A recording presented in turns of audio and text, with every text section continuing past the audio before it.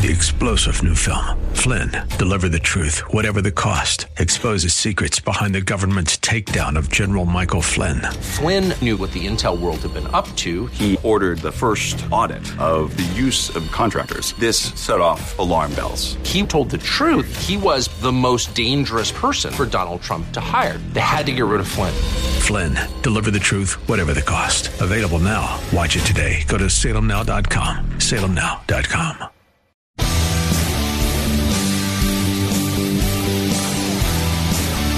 Are you looking for truth from God's Word that you can understand and apply to your life?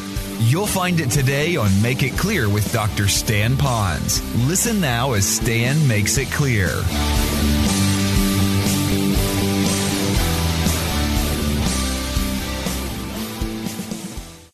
Burning out towards one another. It's not enough. I have to have more. All right, we didn't get into the mindset of this, but they are then beginning to defend this because in their heart, because guilt is a function of your spirit. As a human being, animals don't have spirits. Humans have spirits. This is our connectivity to God. Even if you don't know Christ as your Savior, this is all what we're teaching here in Romans chapter 1. So what's happening in this spirit here, we now have this sense of guilt. So we try to suppress this truth. We try to ignore the truth. We try to replace the truth. Now we're full-blown into wrong loving in this thing that's happening to us. And so now the only thing we think that'll help us overcome this guilt is to do what we can to militantly legislate the freedom to have a homosexual lifestyle, which goes all the way into same-sex marriages and all the rest. And you see the pretty happy faces of the people that live together, and all of a sudden they're sanctioned. It's okay. Yes, for that moment, that mental guilt is gone. But it doesn't deal with the real guilt, that's the spirit guilt, because we don't see then later on the unhappiness that comes in that, because they're still trying to find a way to overcome this guilt issue that's inside of them. You might be saying, Stan, you're angry at them? No, I'm really not. I'm just letting you know from a biblical point of view why those that are in the homosexual lifestyle, they're struggling with it. They're militant. Sometimes they move into violence because of this, to try to maintain this because God has given them over to this depraved passion that's going on. Let's go a little bit further here. It says here, committing indecent acts or indecent deeds and receive in their own persons the due penalty of their error. All right? Now there is a question about AIDS. Is this God's judgment on the homosexual community? Is it AIDS? All right, I'm going to answer that, but I have to go a little bit further back than that. First of all, AIDS is something that the best we can tell, and the latest data that I got this week, is that they're pretty certain now that it actually happened in the chimpanzee group in Africa, that it happened a lot longer ago than they thought that has happened, and that it could have happened even before the 1800s. So the question is, did God unleash AIDS on people that are homosexuals? If that would be the case, then AIDS would have been around from the very first homosexual act of humanity. And I don't know that we can take it that far back. What we can tell you, though, is that AIDS is most, not all, but most unleashed upon other people through homosexual acts. Now, today, it's gotten to be so much where that there's so much needles being shared back and forth in the drug culture, etc. And we see all of that. My point being is simply this. While we might attach some of AIDS to when you commit these acts, the statistical potentiality of getting AIDS is higher. We can see that. Well, we do have to see that God is still unleashing His judgment upon people who are in that lifestyle because they brought it on themselves by their own choices, so God gave them over to that. And so they are having those kinds of problems, and it goes on and on and on. Now, I know it sounds so horrible that I'm giving you this, and it sounds so bleak. So let me just come up for air before I get to my next point. Can a person who's involved in homosexuality ever get out of it? It sounds pretty much like you don't think that you can. Some of you are having a difficult time even accepting that it's a sin. And so the very first step, if you want to get over this, get beyond this, better yet, have victory, there's a couple of truths I think might help you to know. First of all, you do need to know that homosexuality is a sin. If you will give me just 1 minute, I'm going to rattle very swiftly through a list of Scripture that homosexuality will be identified in Scripture in the context or in the wording of it. So you'll see how many times it is mentioned.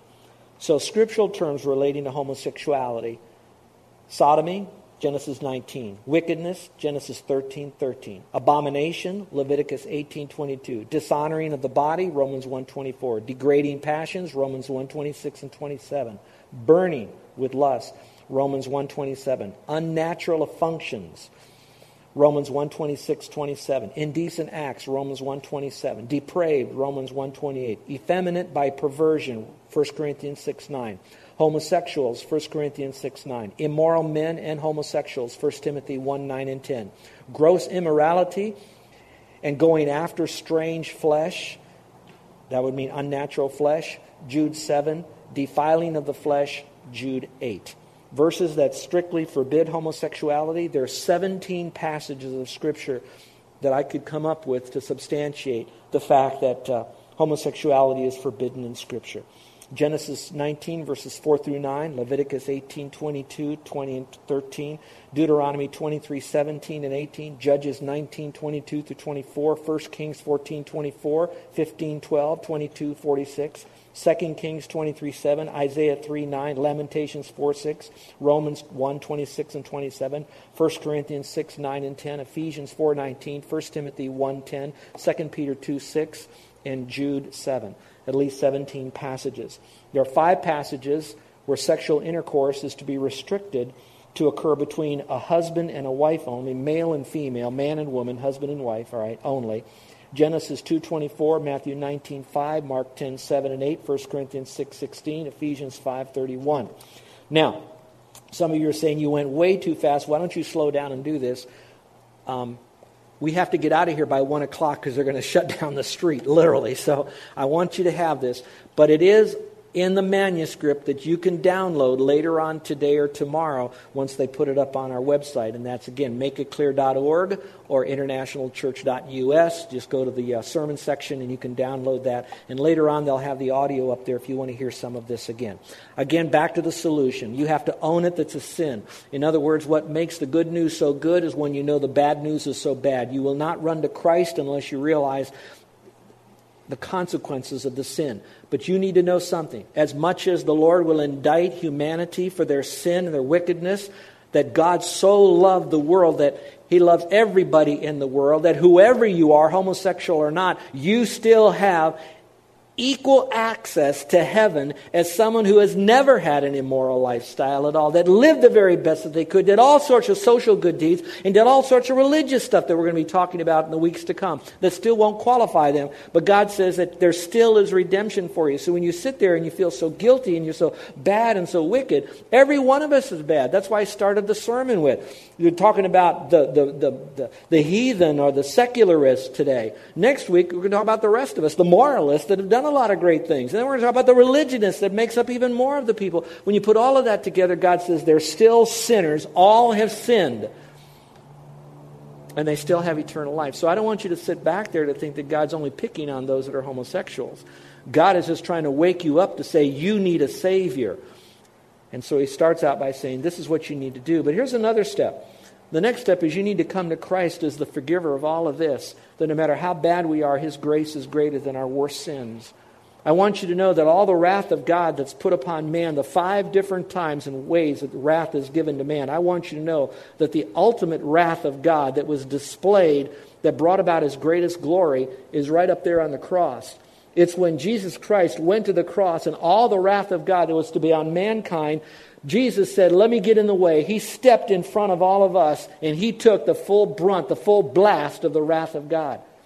So if you're homosexual and you're going to get ticked off at Christianity and ticked off at God, I want you to know that it was Jesus who died on the cross and rose again for you. And that's where the wrath of God was displayed, so you could have eternal life no matter what you've ever done wrong.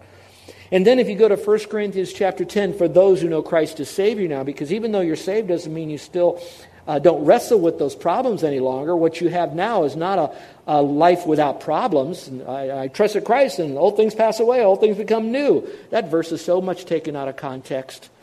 All right? It just means now what is new is that you are a new person in Christ. You have the power of the Holy Spirit. You have all this necessary to live a godly Christian life. And so now, whatever temptation you have in the area, since we're talking about homosexuality in context here, but it's everything, I want you to know that He has made a way of escape for you, that you do not have to go that path. You don't have to be sucked down that horrible tunnel into that depraved life. You do not have to do that. If anyone could have victory, you as a Christian can really do that.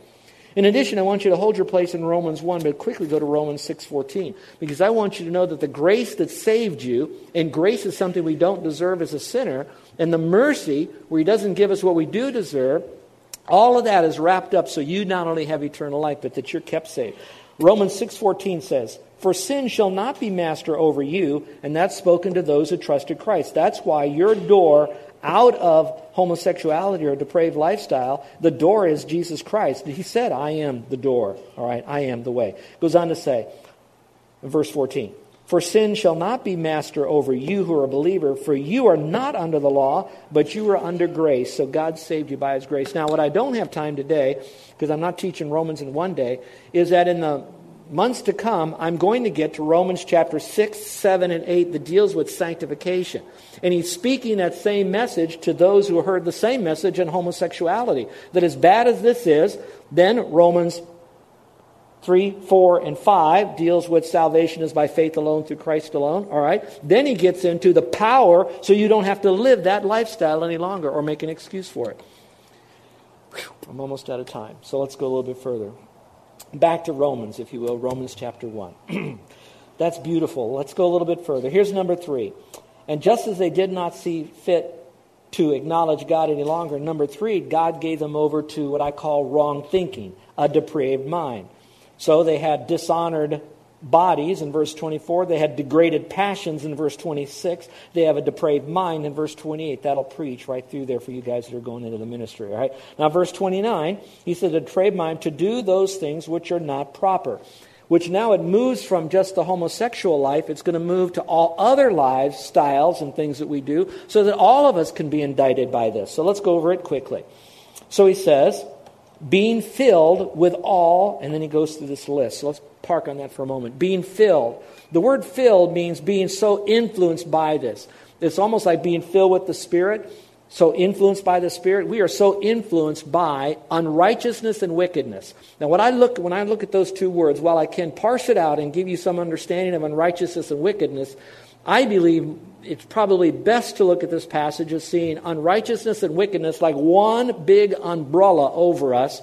And now he delineates what does unrighteousness and wickedness kind of look like. They're a little different, but they're all the same underneath sin. So let's go through this list, all right? I'm going to read it to you in the English, but I urge you to download this message again because I'm out of time, because what I've done is I have defined each one of those words and I put it into kind of a current lifestyle of how that would look like in our life today in the notes. But let's go back here. It says, being filled with all unrighteousness and wickedness, greed, evil, full of envy, murder, strife, deceit, malice. They're gossips, slanderers, haters of God, insolent, arrogant, boastful, inventors of evil. This is, as smart as man is getting today with all of his technology, you would think that with all this technology, we'd find a better way to bring world peace. What we've really done is found a better way to destroy man. Did you hear what I'm saying? All right. So again, inventors of evil. Goes on to say, disobedient to parents, without understanding, untrustworthy, unloving, unmerciful. So you might be thinking, well, Stan, you're picking on the homosexuals. No, I'm not picking on anybody. I'm just trying to teach the truth, and homosexuals is only a part of this message, but the rest of us who aren't homosexuals, we could fit into that list somewhere. If you agree with that, say, uh-huh. Now you just said, I need Jesus. When you say, uh-huh, boy, I need you, Lord, because we're all that way. But it ends by saying this in verse 32. And although they know the ordinance of God, now again, that's written in their heart. Other verses we're going to see, it's on their conscience. They know that. The ordinance of God, they know it because they can look at creation out there and they put down the knowledge of God. So they know the ordinance of God. And then here's the best of all. It says that those who practice such things are worthy of death. They know that there is a piper to pay, that there's a consequence for sin, that those who practice such things are worthy of death. But they not only do the same, even though they know all of this, but they also give hearty approval to those who practice them.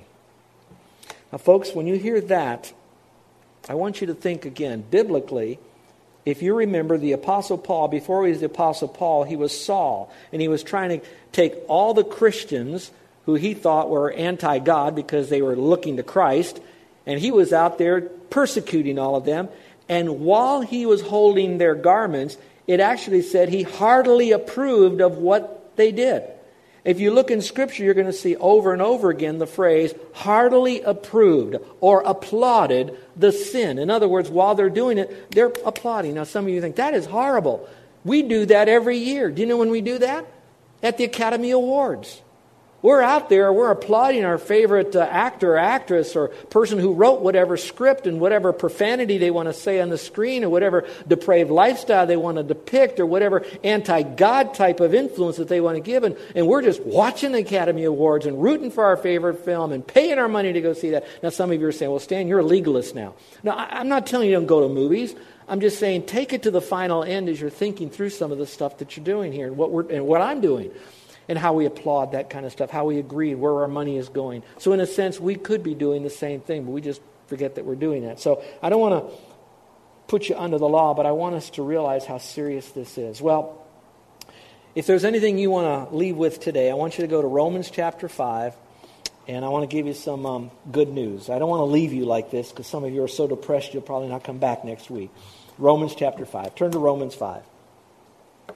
While you're turning there, I'm going to quote a couple of verses so you don't have to look there. Romans 3:23 says, all have sinned and come short of the glory of God. So whatever you want to call your sin, my sin, we've all done it. Okay, so I'm not against anybody. I'm pro-God. We all have sin, all right? All sin. The Bible says that because we've sinned, all right, all of us have sinned, the penalty for that sin is to be separated from God.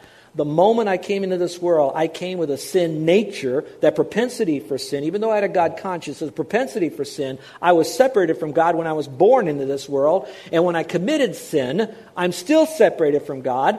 And when I die without trusting Christ, I'll be eternally separated from God, but not to a nice place like Hawaii. I'll be in a real place called hell. So, all have sinned. We all have the penalty for sin, which is death. Separation is what it means. And then when we take you to Romans chapter 5, this is the good news. Look at it in Romans 5, verse 6. For while we were still helpless, in some translations, sinning, at the right time Christ died for the ungodly. For one will hardly die for a righteous man, though perhaps for the good man someone will even dare to die. But God, He proves His love to us, in that while we were yet sinners, again, yet sinning, Christ died for us. So in the very act of us doing these things 2,000 years ago, knowing we'd be doing this thing long after He died and rose again, He still died for us. He didn't die for those that lived before He came. He didn't die for those who came when He came. We were there when He came. He died for everybody. He died for us. Much more then, here's the phrase, having now been justified by His blood. Now look up here for a moment. This passage is looked upon from God's perspective. Romans 4:5 is man's perspective. I am justified by Jesus' blood. That means nothing more than He died and then He rose again. That's what He did. I'm justified by my faith. When I place my faith in Christ because of His blood that He shared, I now have eternal life. So the wrath of God produced the justification of the blood that Jesus Christ gave for you and me on the cross, so that by our faith in Him alone, we have everlasting life. Go back to the passage. And then it goes on to say, I love it, much more than having been justified by His blood, we shall be saved from the wrath of God through Him. For if while we were enemies, we were reconciled to God through the death of His Son, much more having been reconciled, we shall be saved. In your version, it says by His life. I like the original version that says we are saved in His life. Just like Jesus was alive, He died and He rose again. We placed our faith in Him. It's as if we died with Christ, we were buried with Christ, and we are now in Christ. So if we go to hell after we trusted Christ, He goes to hell with us, and that won't happen because now I'm alive and I'm saved in His life. And He will never die. He's the resurrection and the life.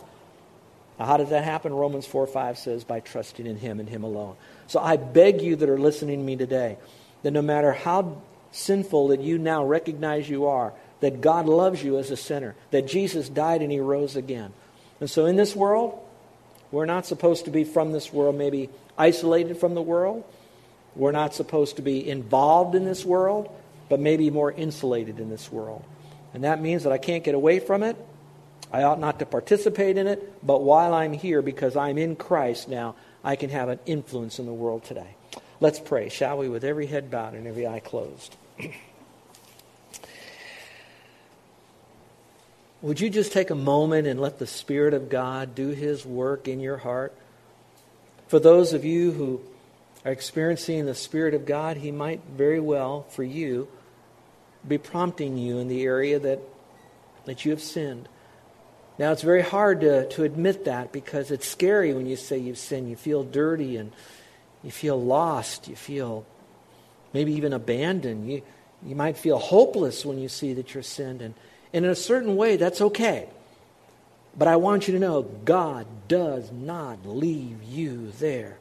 He offers you the way of escape.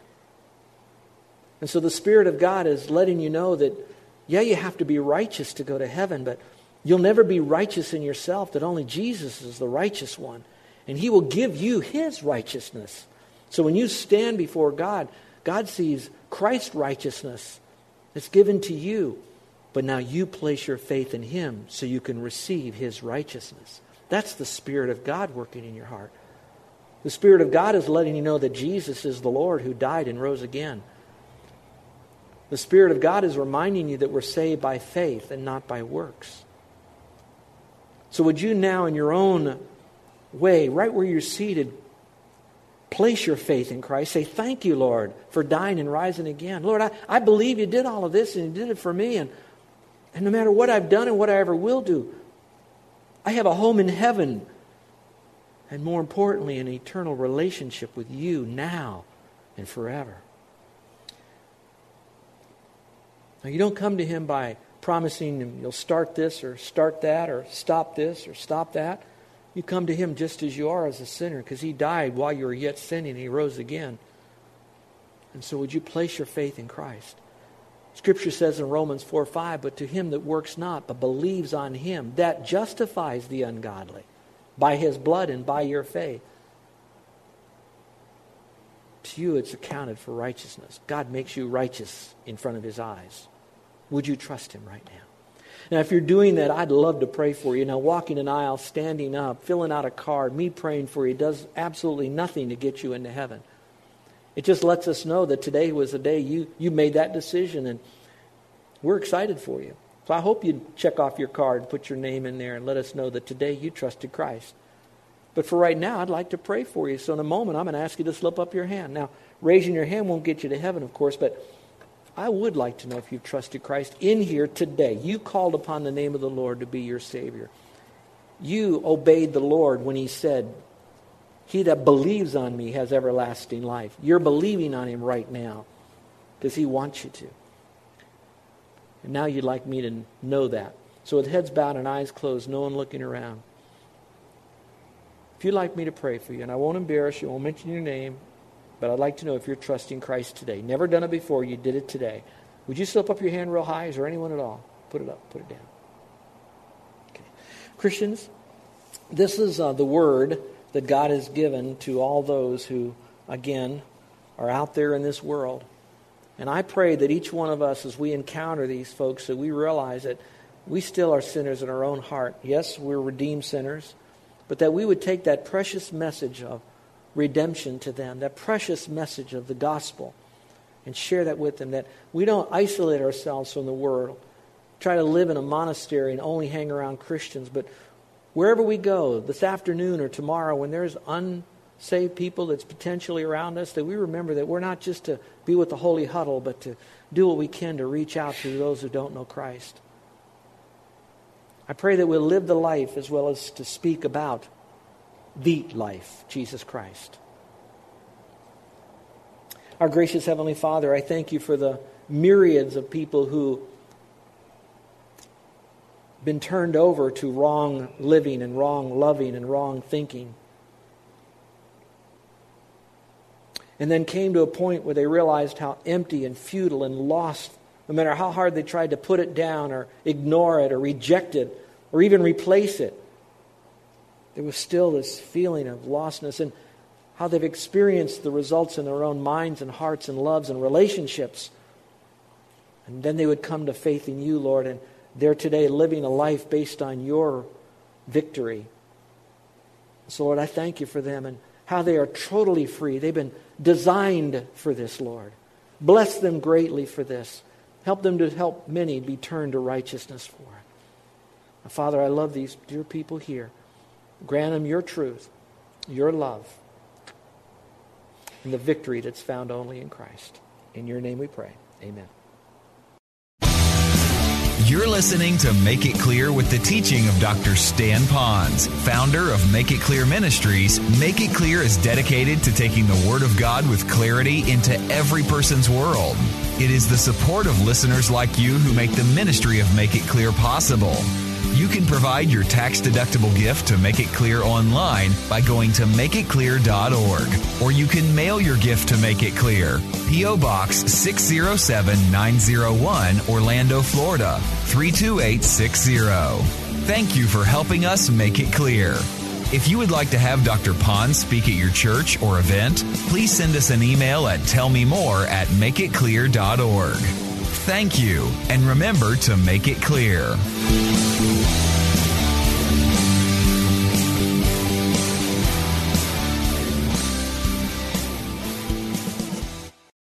Three-star General Michael J. Flynn, head of the Pentagon Intelligence Agency, knew all the government's dirty secrets. He was one of the most respected generals in the military. Flynn knew what the intel world had been up to. He understood its funding. He ordered the first audit of the use of contractors. This set off alarm bells.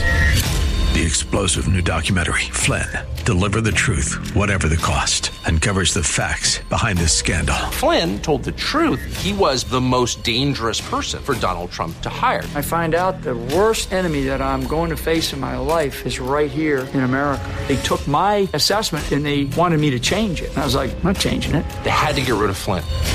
With in-depth interviews, archival footage, and never-before-seen personal records of the man behind the headlines. I just felt like I was drowning. Flynn, Deliver the Truth, Whatever the Cost. Available now. Watch it today. Go to salemnow.com. salemnow.com.